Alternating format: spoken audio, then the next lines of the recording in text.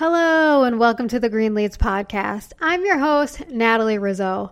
We're a little late with our episode this week, putting this out on a Friday rather than a Tuesday. I wanted to give everyone a little bit of time to relax after the long Memorial Day weekend, and I thought just give a few extra days. But next week we'll be back to episodes on Tuesdays. I've been trying to do 2 episodes a week. It doesn't always happen, but I always make sure that interview comes out for you guys to download and listen to on Tuesdays. Speaking of interviews, this week's interview is with Wendy Reinhardt Capsack, who's the president and CEO of the Produce for Better Health Foundation, otherwise known as PBH. Full disclosure, I am an ambassador for PBH, and I am so because I love their mission. Essentially, what PBH does is they try to get people to eat more fruits and vegetables, which is something that clearly I can get behind as a plant-based dietitian. They're really just trying to teach people to eat more fruits and vegetables. And this episode this week is actually a discussion between Wendy and I about a recent report they did on the fact that most Americans are not getting nearly enough fruits and vegetables and all of their findings there. So we talked about some interesting stuff like how 80% of Americans are under-consuming fruit and 90% are under-consuming vegetables. And even though people know the benefits of these foods, they're not really getting enough. And whether or not this is a global problem or it's specific to America, we also talked about barriers to eating fruits and vegetables and then how the pandemic has changed people's consumptions of fruits and vegetables. Wendy had some really interesting takes. She talks about how she thinks fruits and vegetables each one has its own emotion, which I thought was really fun. And we just talked about a lot of stuff when it comes to eating produce. So I think you guys are really going to like this interview.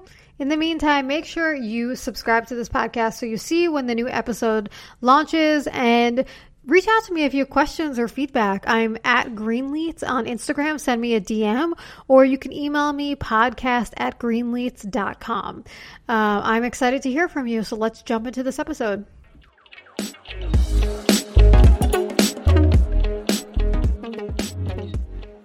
Hi, Wendy. Thanks so much for joining the podcast. Thanks so much for having me today. I'm excited to chat with you. You talk about all things produce, which is kind of the world that I live in because I'm a plant-based dietitian and I deal with a lot of plant-based clients. But today we're going to talk about something called the State of the Plate, which was a report that came out that kind of talked about how people are actually not eating as many plants as we would like them to. So within that report, it stated that 80% of people are under-consuming fruit and 90% are under-consuming vegetables. Why do you think that is? Yeah, well, first of all, thanks for what you do. So we would say that fruits and vegetables are the plants that no one is eating enough of. And so even when people hear terms like plant-based or plant-forward, a lot of people out there or consumers are thinking about fruits and vegetables, but that's not always the thrust, if you will, of the plant forward or plant-based dialogue. So thanks for what you do and elevating fruits and vegetables as a key component of plant forward or plant-based eating. The State of the Plate report, I just want to give our listeners a sense or ground them in what it is, we hear a lot of these numbers like, the majority of Americans aren't eating fruits and vegetables, but there's so many different types of data out there on this. So let me just explain what the State of the Plate report even is. Every 5 years, PBH commissions an organization called the NPD Group, and they have a cohort that every week they engage new people in America, and they ask them all the things that they eat and drink and how they eat and drink them, and not always how much. They only can do that for a few of their items, but really they ask essentially how frequently are you eating these? And so PBH every year, I mentioned, commissions the NPD Group utilizing their National Eating Trends database. And then we're looking and saying, okay, we're super interested in fruits and vegetables. And we come up then with this report, the State of the Plate, was really who, what, when, where, why, how, about fruit and vegetable consumption overall. And you're right. If we think about this, what we end up finding, looking at the data a little bit differently than you described it, is actually most Americans are not like your listeners. And they actually are very light, what we call light frequency fruit and vegetable consumers, meaning they eat vegetables maybe once per day and fruit actually even less.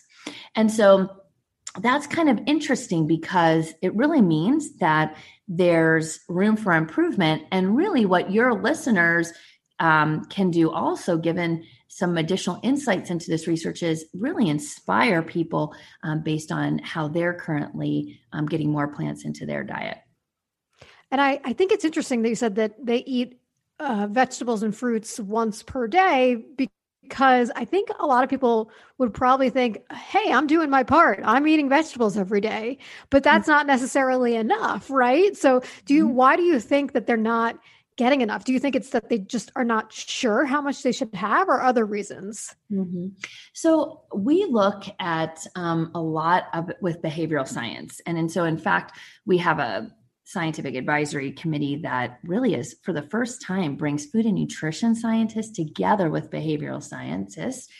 And a lot of behavioral scientists would say that there's a framework for which lots of behaviors could be improved. And so that could be anything from like saving for your retirement all the way to eating fruits and vegetables. And so that behavioral framework is called Know, Feel, and Do. And so Know is KNOW. You mentioned this, how much people should be eating. In fact, PBH, or the Produce for Better Health Foundation as an organization, had a campaign that was very much focused on the know, or how much. And that was something called 5 a day. It was actually around when I was younger. And then it went to something called More Matters. This idea, it's not just 5, it could be more, it could be, but like whatever you're doing today, can you do a little more? And so we actually transitioned to a consumer call to action that tries to not just talk about know, or KNOW, but also feel and do. And so a lot of times folks might stop at the know part, which is still really important. Fruits and vegetables are healthy for you. Here's 10 ways of making spaghetti squash or something like that. That's all great, but it's the emotive elements of the fruit and vegetable eating experience that I think many people are missing out on. And a lot of communications have not been directed to the feeling, the experience. In fact, a lot of your listeners, based on their current lifestyle, might say, when I don't eat fruits and vegetables, I feel a certain way. And they've experienced, let's say, the short-term benefits of eating fruits and vegetables. And then there's the do part, and that's just the straight up action. So a key tenet of behavioral science in the context of that framework would be, if you want people to do something, you need to make it easy. And so that's a direct quote from Dr. Thaler, who's a Nobel Prize-winning behavioral scientist. And so for many folks, they haven't moved from the knowledge that they're healthy for us to then making it easy to actually incorporate it into their everyday life. And so the interesting thing about this State of the Plate research is that for those people that are not consuming fruits and vegetables, let's say every single day, or even at every single meal or snack occasion, easy for them is maybe very different than easy for your listeners who are like crushing it when it comes to eating fruits and vegetables. Yeah, and I think it's interesting because within this report, one of the things that it said was that the top growing vegetables are potatoes, including fries, Caesar salad, tomato sauce and paste, and tomato salsa. So to me, when you just said making it easy, I thought of those things because those are easy. You just take it out of a jar, you take it out of a can. Caesar salad, maybe you buy it out somewhere, and same thing with potatoes. Do you think that that's why people are eating those kinds of vegetables? Mm-hmm. Well, if we think about it like this, is that I would say maybe most Americans are not eating vegetables, let's say. And so when we think about that, that means that they're very light frequency fruit and vegetable consumers. They're light vegetable consumers. And let me just give you a little more nuance there. So light vegetable consumers are more likely to depend on getting fruits or vegetables, in this case, vegetables, away from home. Meaning I'm going to rely more on a food service establishment to provide me the opportunity to consume those products. And so for those people, they're easy for them means someone else did it for me. And so, as you mentioned, some of those items, particularly, let's say potatoes, and that growth number, it's not totally inclusive of French fries, but a big part of it is. That certainly, as you mentioned, is easy. Now, when we look up at vegetables, let's say eaten in the home, it's important to look at them, yes, within like just their individual state, meaning green beans or salad or something. But we also want to look at in the context of how they're eating them and what are the dishes that people eat most often. And so the tomato sauce and or paste or salsas, a lot of people do Taco Tuesday. A lot of people do a pasta night or even a pizza night. And so I look at that and I say, how do I not negate those opportunities, but how do I build on them, particularly considering most Americans are light fruit and veggie consumers? How do I look at ways to assemble and or add more fruits and veggies to those types of eating or dishes, because that's where people are today. I also would think a lot of this comes down to taste, right? Like I personally always joke around and say, if you're eating steamed broccoli, you're doing something wrong, because there's so many other delicious ways you could eat broccoli or eat vegetables. And it's not necessarily that easy to know how to do that right off the bat. You have to obviously experiment with different things and try different recipes. But I do think a lot of people think vegetables, and I mean, more so vegetables and fruit, don't taste good. That's right. I agree with you there. So, now, I will say there's some nuance in that too, when you look at who's eating fruits and vegetables and who's not. But, there's a way of looking at this data, and it's called indexing. And so when you look at vegetables, for example, indexed or compared to other foods, let's just pick for fun, chocolate. So fruits and vegetables index high for healthfulness, because people know that, meaning, oh yeah, when I choose those, I choose them because they're healthy and I know they are. And that's one part of the equation, right? The other part is, this gets to the feeling part, is I crave it. It's a favorite. And that's how NPD asked this question, for example. So vegetables, for example, only 30% of the time are they, let's say, crave worthy, or that's a motivator for eating them. That would be a proxy craveable for taste. Absolutely. And then the last part is the doing, and that can be connected to indexing for, I have it on hand. Obviously, if it's accessible to me, it's somewhat easy. And then the other part is, it's a part of my routine. And so vegetables do not necessarily index high among consumers for craveability or ease, meaning I have it on hand and it was easy to use in the context of my day. So there's a lot of opportunity, I think, for anything from product innovation to basic, let's say, cooking skills and or techniques, like you were talking about with the straight up raw broccoli or steamed broccoli by itself. And certainly just people knowing that for us, we look at all forms of fruits and vegetables. So other research lets us know when all forms of fruits and vegetables are available in the home, people are more likely to consume them. So different forms for different occasions, different moments, different nights of the week, let's say, depending on people's schedules and or behaviors. That just reminded me that my sister actually texted me last night and she said, I've been meaning to ask you something. And I'm like, what? And she goes, how do you cut a cauliflower? And I was just like, I mean, she eats vegetables all the time. And it's kind of what you said. It's not always easy. It's not familiar with people, those kinds of things. She's like, I'm going to go on YouTube and look how to cut a cauliflower. Cause sometimes it's more complicated than just taking out something else that's easier to make. So it's almost, it requires a little extra effort. And, when we launched in 2019, the Have a Plant movement, and this is, again, focused on the fruit and vegetable eating experience to some degree. It reinforces the knowledge part, fruits and vegetables are like healthy for you. It gets people to, people have a feeling towards it because it, particularly maybe for your listeners, it aligns with their beliefs and or what they hope for themselves. And then people want to share more information about it. Now, we also tried to understand in that context what it's like as professionals or food and nutrition professionals, dietitians, we may say fruits and vegetables, but they actually have very different personalities. It's like your kids, you love them all the same, but you know what? They're different. And the approach to them is super different too. So for example, fruits are like your firstborn. They're like typically a little easier, maybe. They want to please you.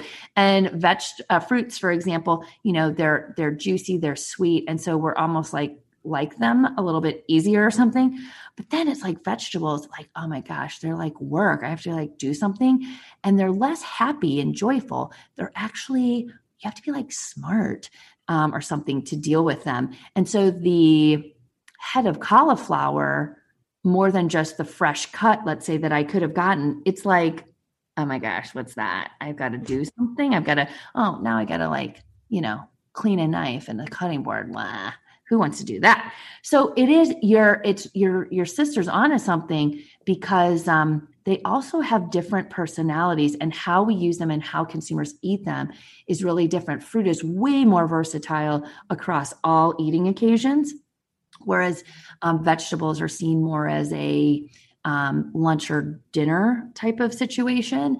The other thing is fruit is not just versatile among all occasions, but it's also lots of different ways. I can put this as a side. I can add it as an ingredient. It's seen as it's super versatile even within the eating occasion.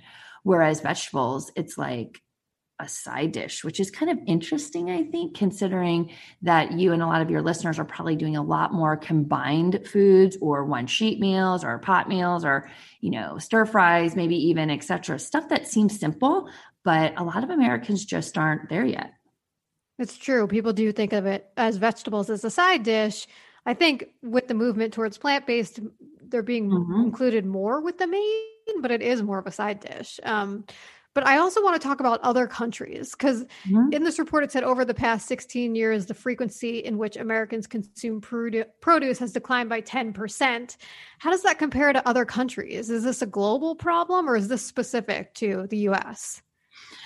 No, it's not specific to the U.S. Different countries, though, it is hard to compare a little bit because different countries do a little bit, their approach to tracking consumption data is a little differently than the U.S. But it is what we would call, I don't want to sound too dramatic here, but we would say that in the U.S., but this is true around the world, that we are experiencing a global fruit and vegetable consumption crisis. And it sounds like, oh my gosh, there's so many crises right now. However, this has been a chronic underconsumption in the United States, but also around the world. And so most global citizens are not meeting fruit and vegetable recommendations. And so here in the U.S., it's like, we think we're so special or something. And so we look at cups of fruits and vegetables. Around the world, they look at grams. And even, around the world, most countries are not meeting recommendations. So there are certain countries that maybe are kind of up a little bit here or there, but it pretty much is a chronic underconsumption. And I think for some folks, they choose a plant-based lifestyle also, whether it be for health, but maybe also for the planet. And so you see that type of narrative and or dialogue bubbling up certainly around the world, and even maybe it with a greater volume or extent, let's say in Europe. So this is a global issue. Now, in the United States, we have many approaches to measuring consumption. So government data, for example, looks at volume, and so like cups, for example. This data is looking at frequency, and frequency is a little bit different than volume. Frequency in our case is a proxy for habits. And so we're seeing that frequency is slowly eroding over time. And that's concerning because that means that people are less likely to actually have repeated exposure and or intake. And so therefore their fruit and vegetable consumption habits are lacking. And because volume consumption numbers have remained flat since 2004, is we need to, if we're even going to go beyond just flat, is we need to create or instill new fruit and vegetable consumption habits among consumers so that there's elevated volume type of consumption, but also more long-term sustained habits when it comes to fruits and vegetables. Do you have any idea why we're seeing this decline? I feel like, obviously I'm in the nutrition space, so obviously the things I'm seeing are different, but I feel like we're moving more towards health and wellness being a prominent thing in the media. And obviously there's more push for plant-based. You even see it on packaged product packaging now. So do you have any reason why this has become a decline over the past 16 years? There's probably multiple factors associated with this. So the WHO would look at, let's say, food and nutrition security like this. So availability, access, and use.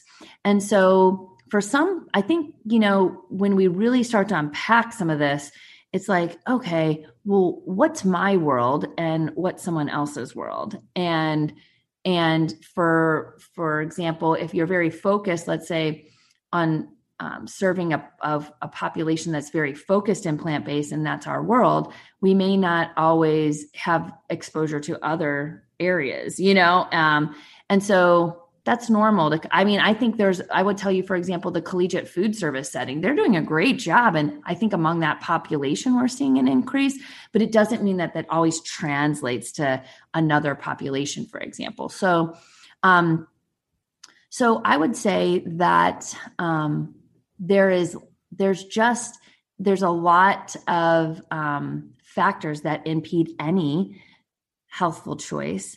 And so despite all of what I would call the communications around fruits and vegetables or overall health and wellness, that doesn't necessarily mean that it's going to translate into behavior. It's a knowledge-based approach. And so what we're talking about is a knowledge-based approach, a feeling-based approach, and a doing-based approach.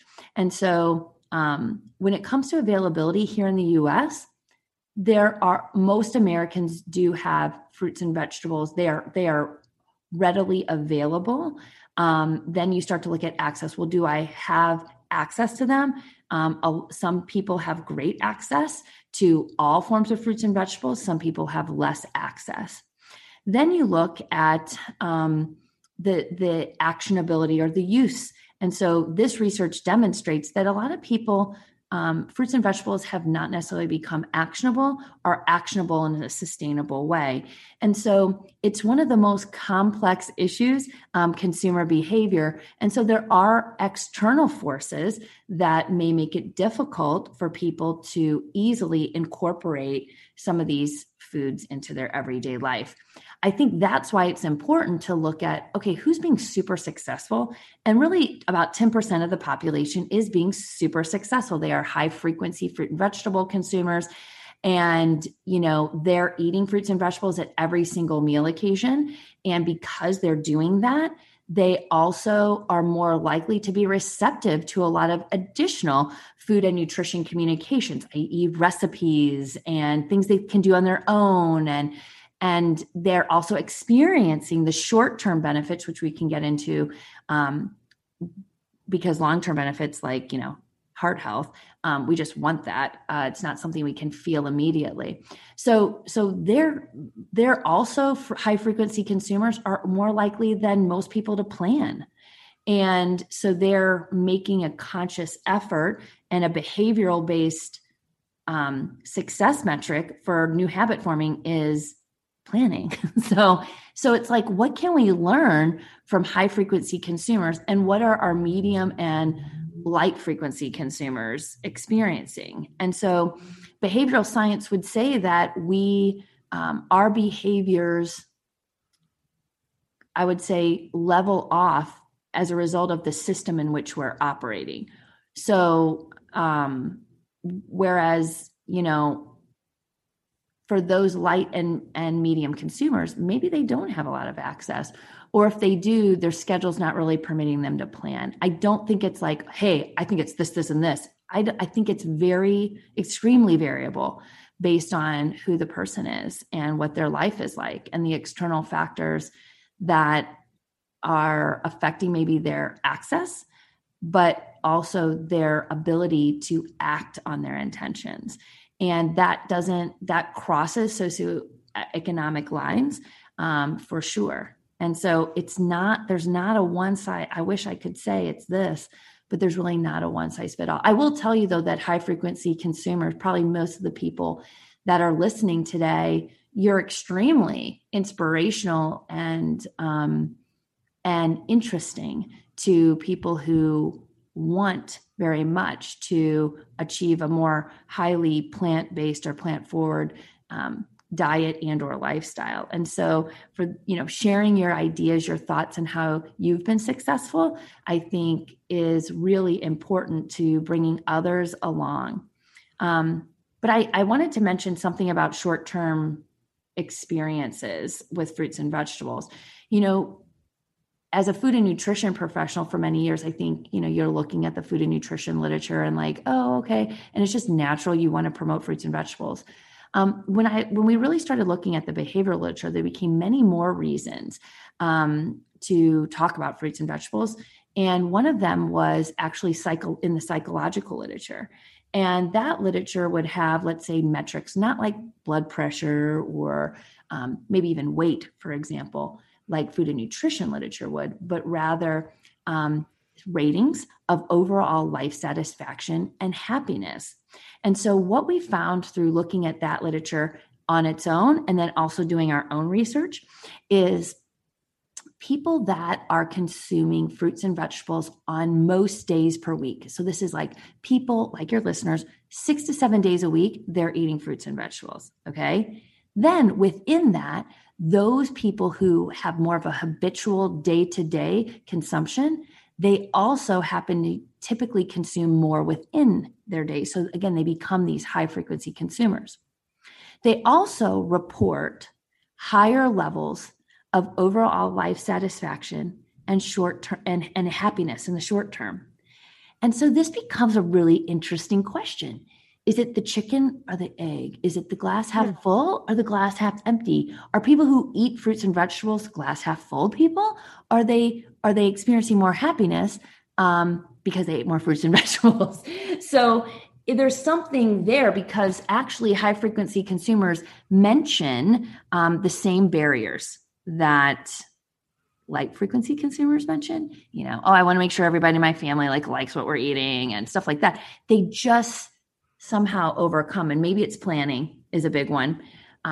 Most of our habits, we only reserve about, I think it's 5 to 6% of our day-to-day brain power for conscious decisions.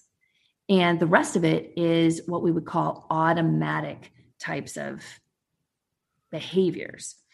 So, for example, you brush your teeth every morning. So there's an every there's a morning. It's kind of in the same context. Maybe it's right before you get in the shower.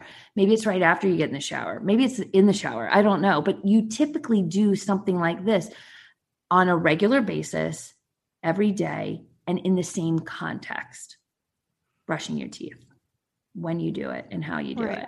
Right. And fruits and vegetables are not like that. But there are ways to tap into the science of habit and behavior to try to instill some of those more what we would call automatic behaviors, considering that, gosh, we need to be conscious about a lot of things. Fruit and vegetables just aren't making their way to the top. I'm so glad you brought that up because I was going to ask you about the long-term and the short-term benefits, because you mentioned long-term benefits like we prevent heart health. We say that a lot as dietitians, and it's not always tangible for people, especially people who are younger, because they're not necessarily thinking about that at that time.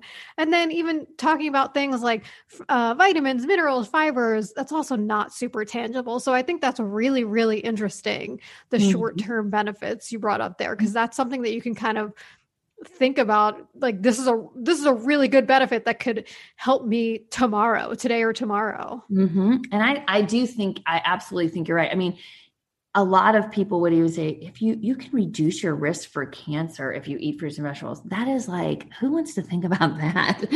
Exactly. Yeah. I mean, I might know it. I'm like glad it's there, but it's not necessarily something I want like in my day-to-day thoughts.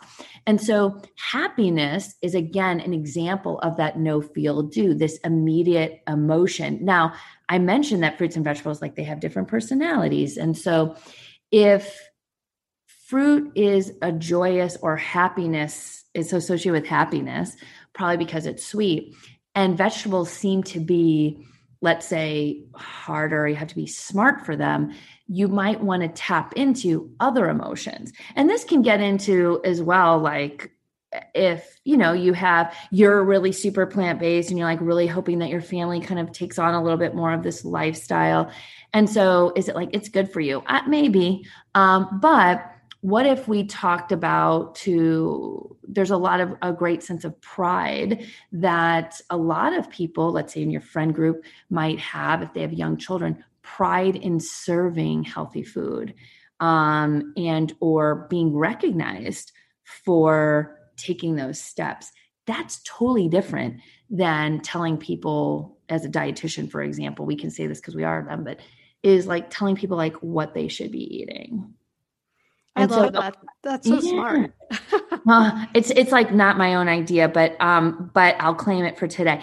But I think this is what's so great about using emotions is emotions are the stuff of life, and it's what we experience, and having positive experiences makes us want to repeat a behavior. So a case in point also too, like in this behavioral science literature, and I know I presented this to a group of dietitians, like, oh my God, they kind of freaked out, is the idea of rewarding children for eating fruits and vegetables. Now you're like, what? Rewarding them with chocolate cake or something? No, I'm talking about straight up praise. Now, there was a concern that you were withholding praise maybe from another child that wasn't doing it, but there's something about social norms and young people wanting to appeal to that area. So from the behavioral science literature is positive reinforcement in the context of verbal praise from parents helped young children eat more fruits and vegetables.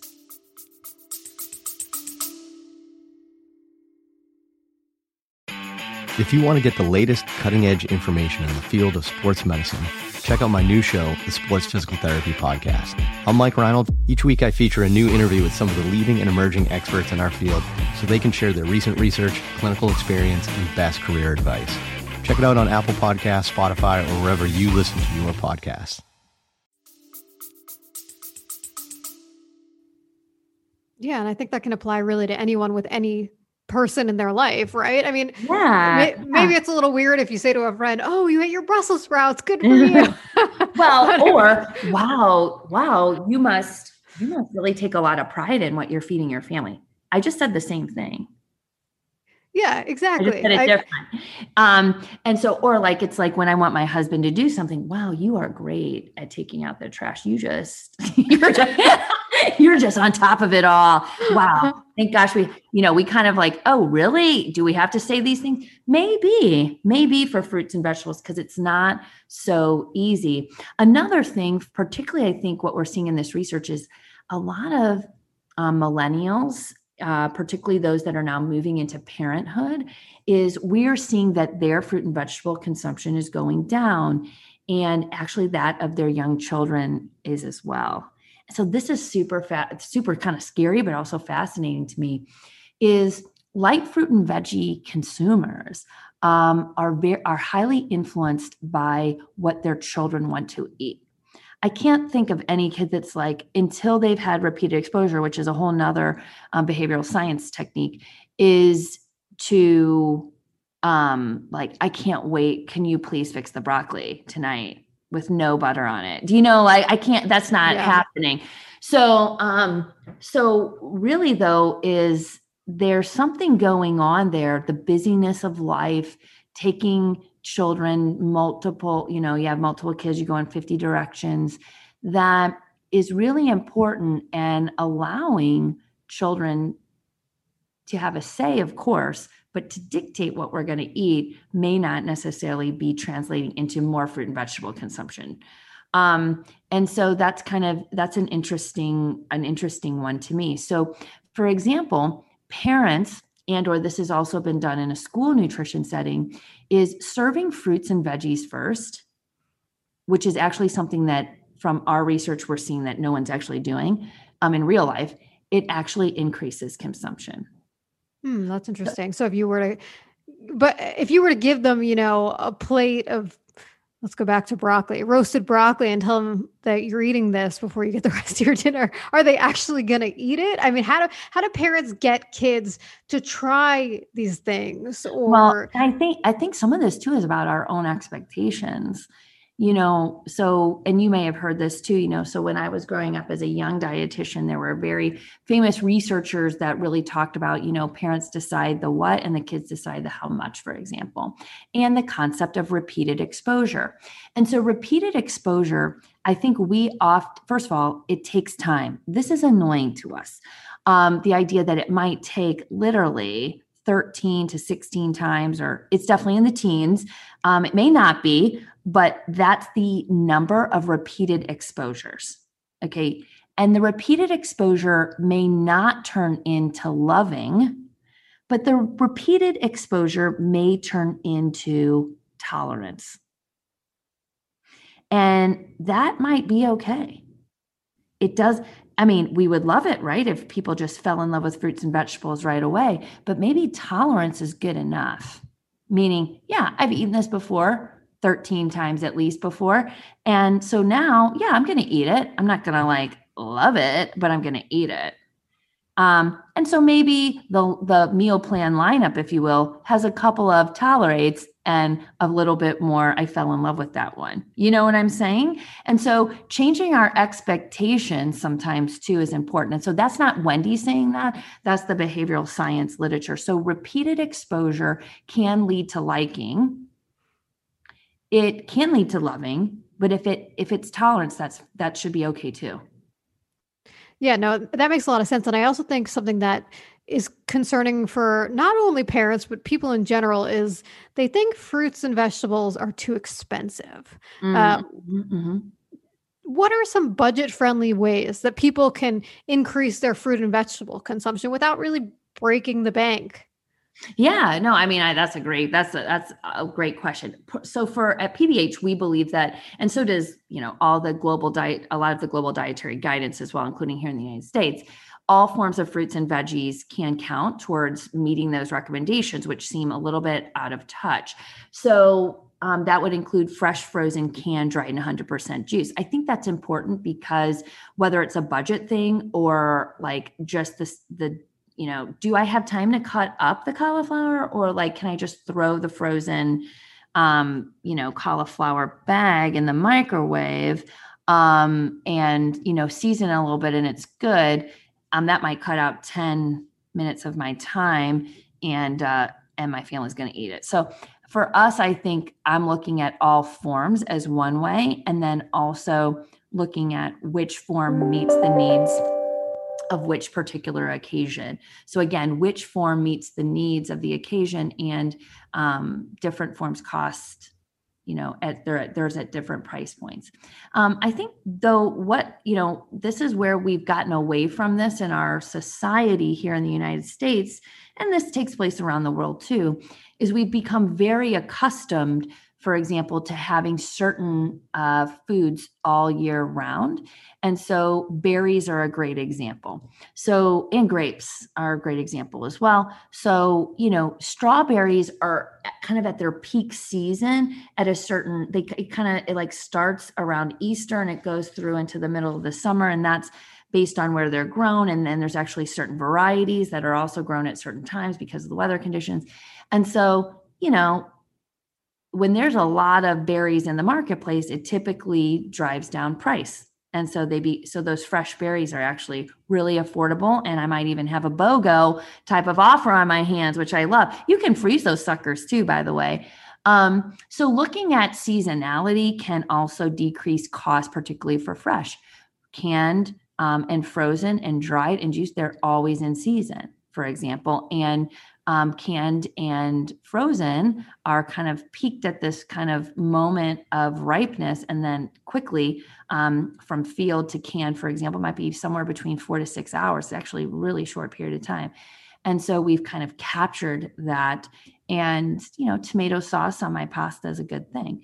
So I think looking at all forms is a way to keep it, let's say, potentially inexpensive, depending on what you're trying to accomplish with the meal or snack. It also can help the experience, particularly if you want to save some time along the way. Looking for seasonality is a great one. And then deciding how I might, stock up on seasonal fresh if I'm not going to use it all, because we definitely don't want to waste food. And then being open, right, to like maybe new items we haven't tried. And then there's the tried and true, bananas are pretty inexpensive. Yeah, no, I think buying in season, my husband actually went to the supermarket the other day and said, "What's in season?" And I said, "Just look for whatever's on sale. And that's how you'll know what's in season." That's usually how I buy things because, if you try to, like you said, if you buy blueberries in December or something, one, they're not going to taste great, but two, they're going to be incredibly expensive compared to if you buy them in July. So it's a really good way to try different things throughout the year. Just buy whatever's on sale. And that is generally what's in season. Yeah, that's a nice approach for sure. But then there's things like, potatoes, and it's kind of the same all the time. Onions are kind of the same. But what we're dealing with is perishable product, particularly in fresh. And so what's on sale, take advantage of that. Because that's a great way, particularly if you want to try something new and you haven't done something like that before. So yeah. For sure. Last question. Has the pandemic changed people's consumption of fruit and vegetables at all? I love this question. So the answer is, I don't know, but I'm going to pull out my crystal ball. Okay. And so, so a lot of the research that, we mentioned earlier on in our time together is State of the Plate, and State of the Plate was actually fielded prior to the pandemic. And there was a reason behind that, because there wasn't a global pandemic the other times we had done the research. So we really want to be able to see trends over time.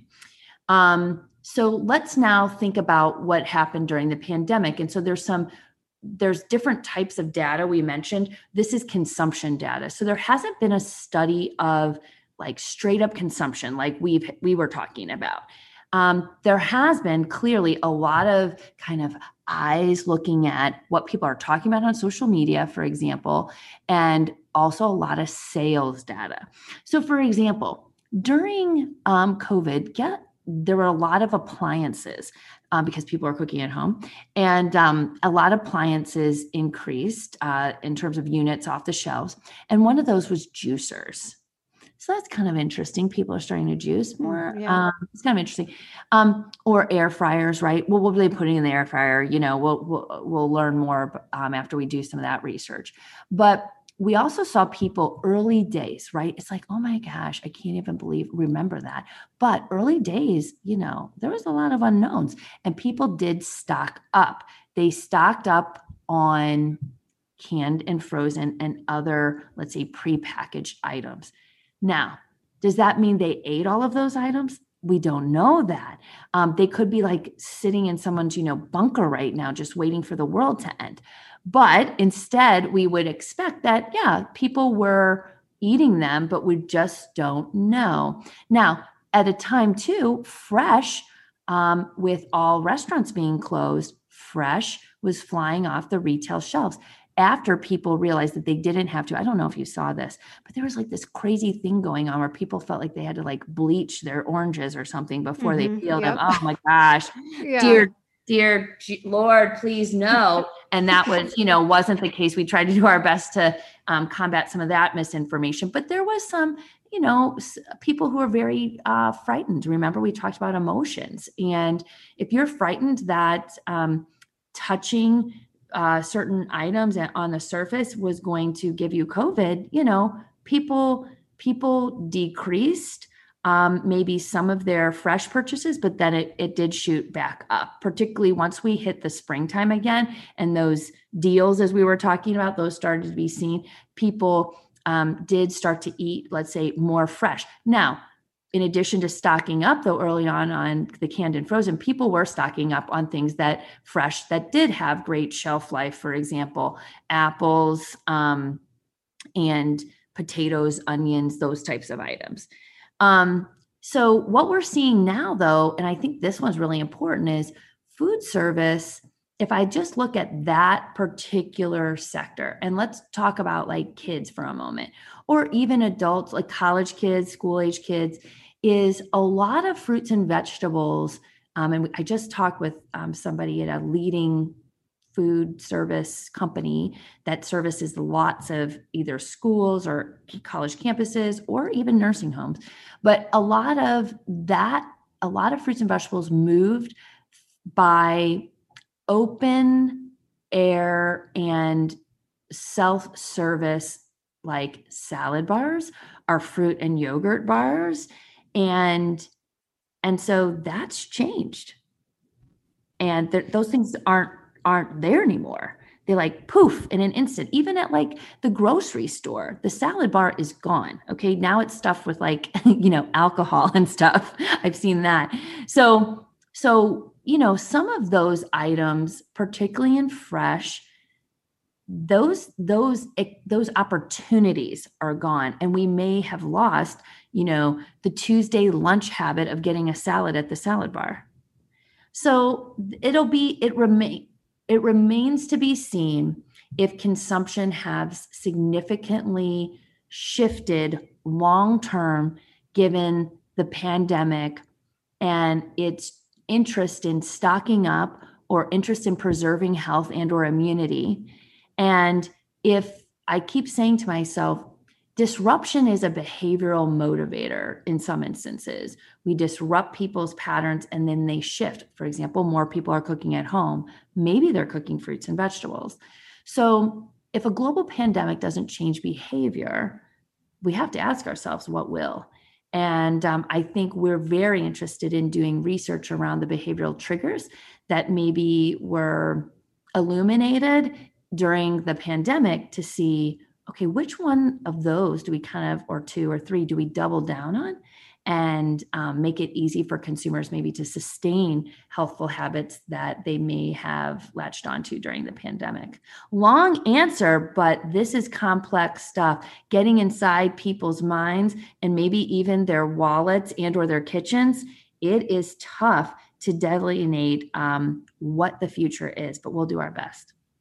I'm very interested to see what you guys find out about all of this because you brought up so many good points. And it's funny, I'm one of those people who went out and bought an air fryer. Some people got a dog. I got an air fryer during the pandemic. So, well, Wendy, I feel like if people don't eat more fruits and vegetables after this, well, I hope they do because you brought up so many good points. And I want people to know more about PBH, Produce for Better Health. Where can they find more information about that? Yeah, thank you. Fruitsandveggies.org is our website, and there are so many tips and tricks. And so if some people are coming across the podcast today and they're saying, you know what, I think I might be one of those light fruit and veggie consumers. There's a lot of tips and tricks there for you that just say, think about adding this to your favorite breakfast item? Or what about this as a snack? Or how do I make Taco Tuesdays like more fruit and veggie forward, for example? There's a lot of those kinds of tips and tricks. For those of your podcast listeners who are, like I said before, like crushing it, we could actually learn something from them. And there's a lot of great inspiration there too, for those folks who are really interested in wanting to experiment. So fruitsandveggies.org. Obviously, you can also find us on Instagram and Facebook at Fruits and Veggies, at Fruits and Veggies. So we would love to interact with the listeners today. And my invitation to everybody is to have a plant. It can be simple. It really can. And it's my invitation to everybody today. And I second that. Please do. Thank you again for joining me. It was really interesting. Thanks, Natalie.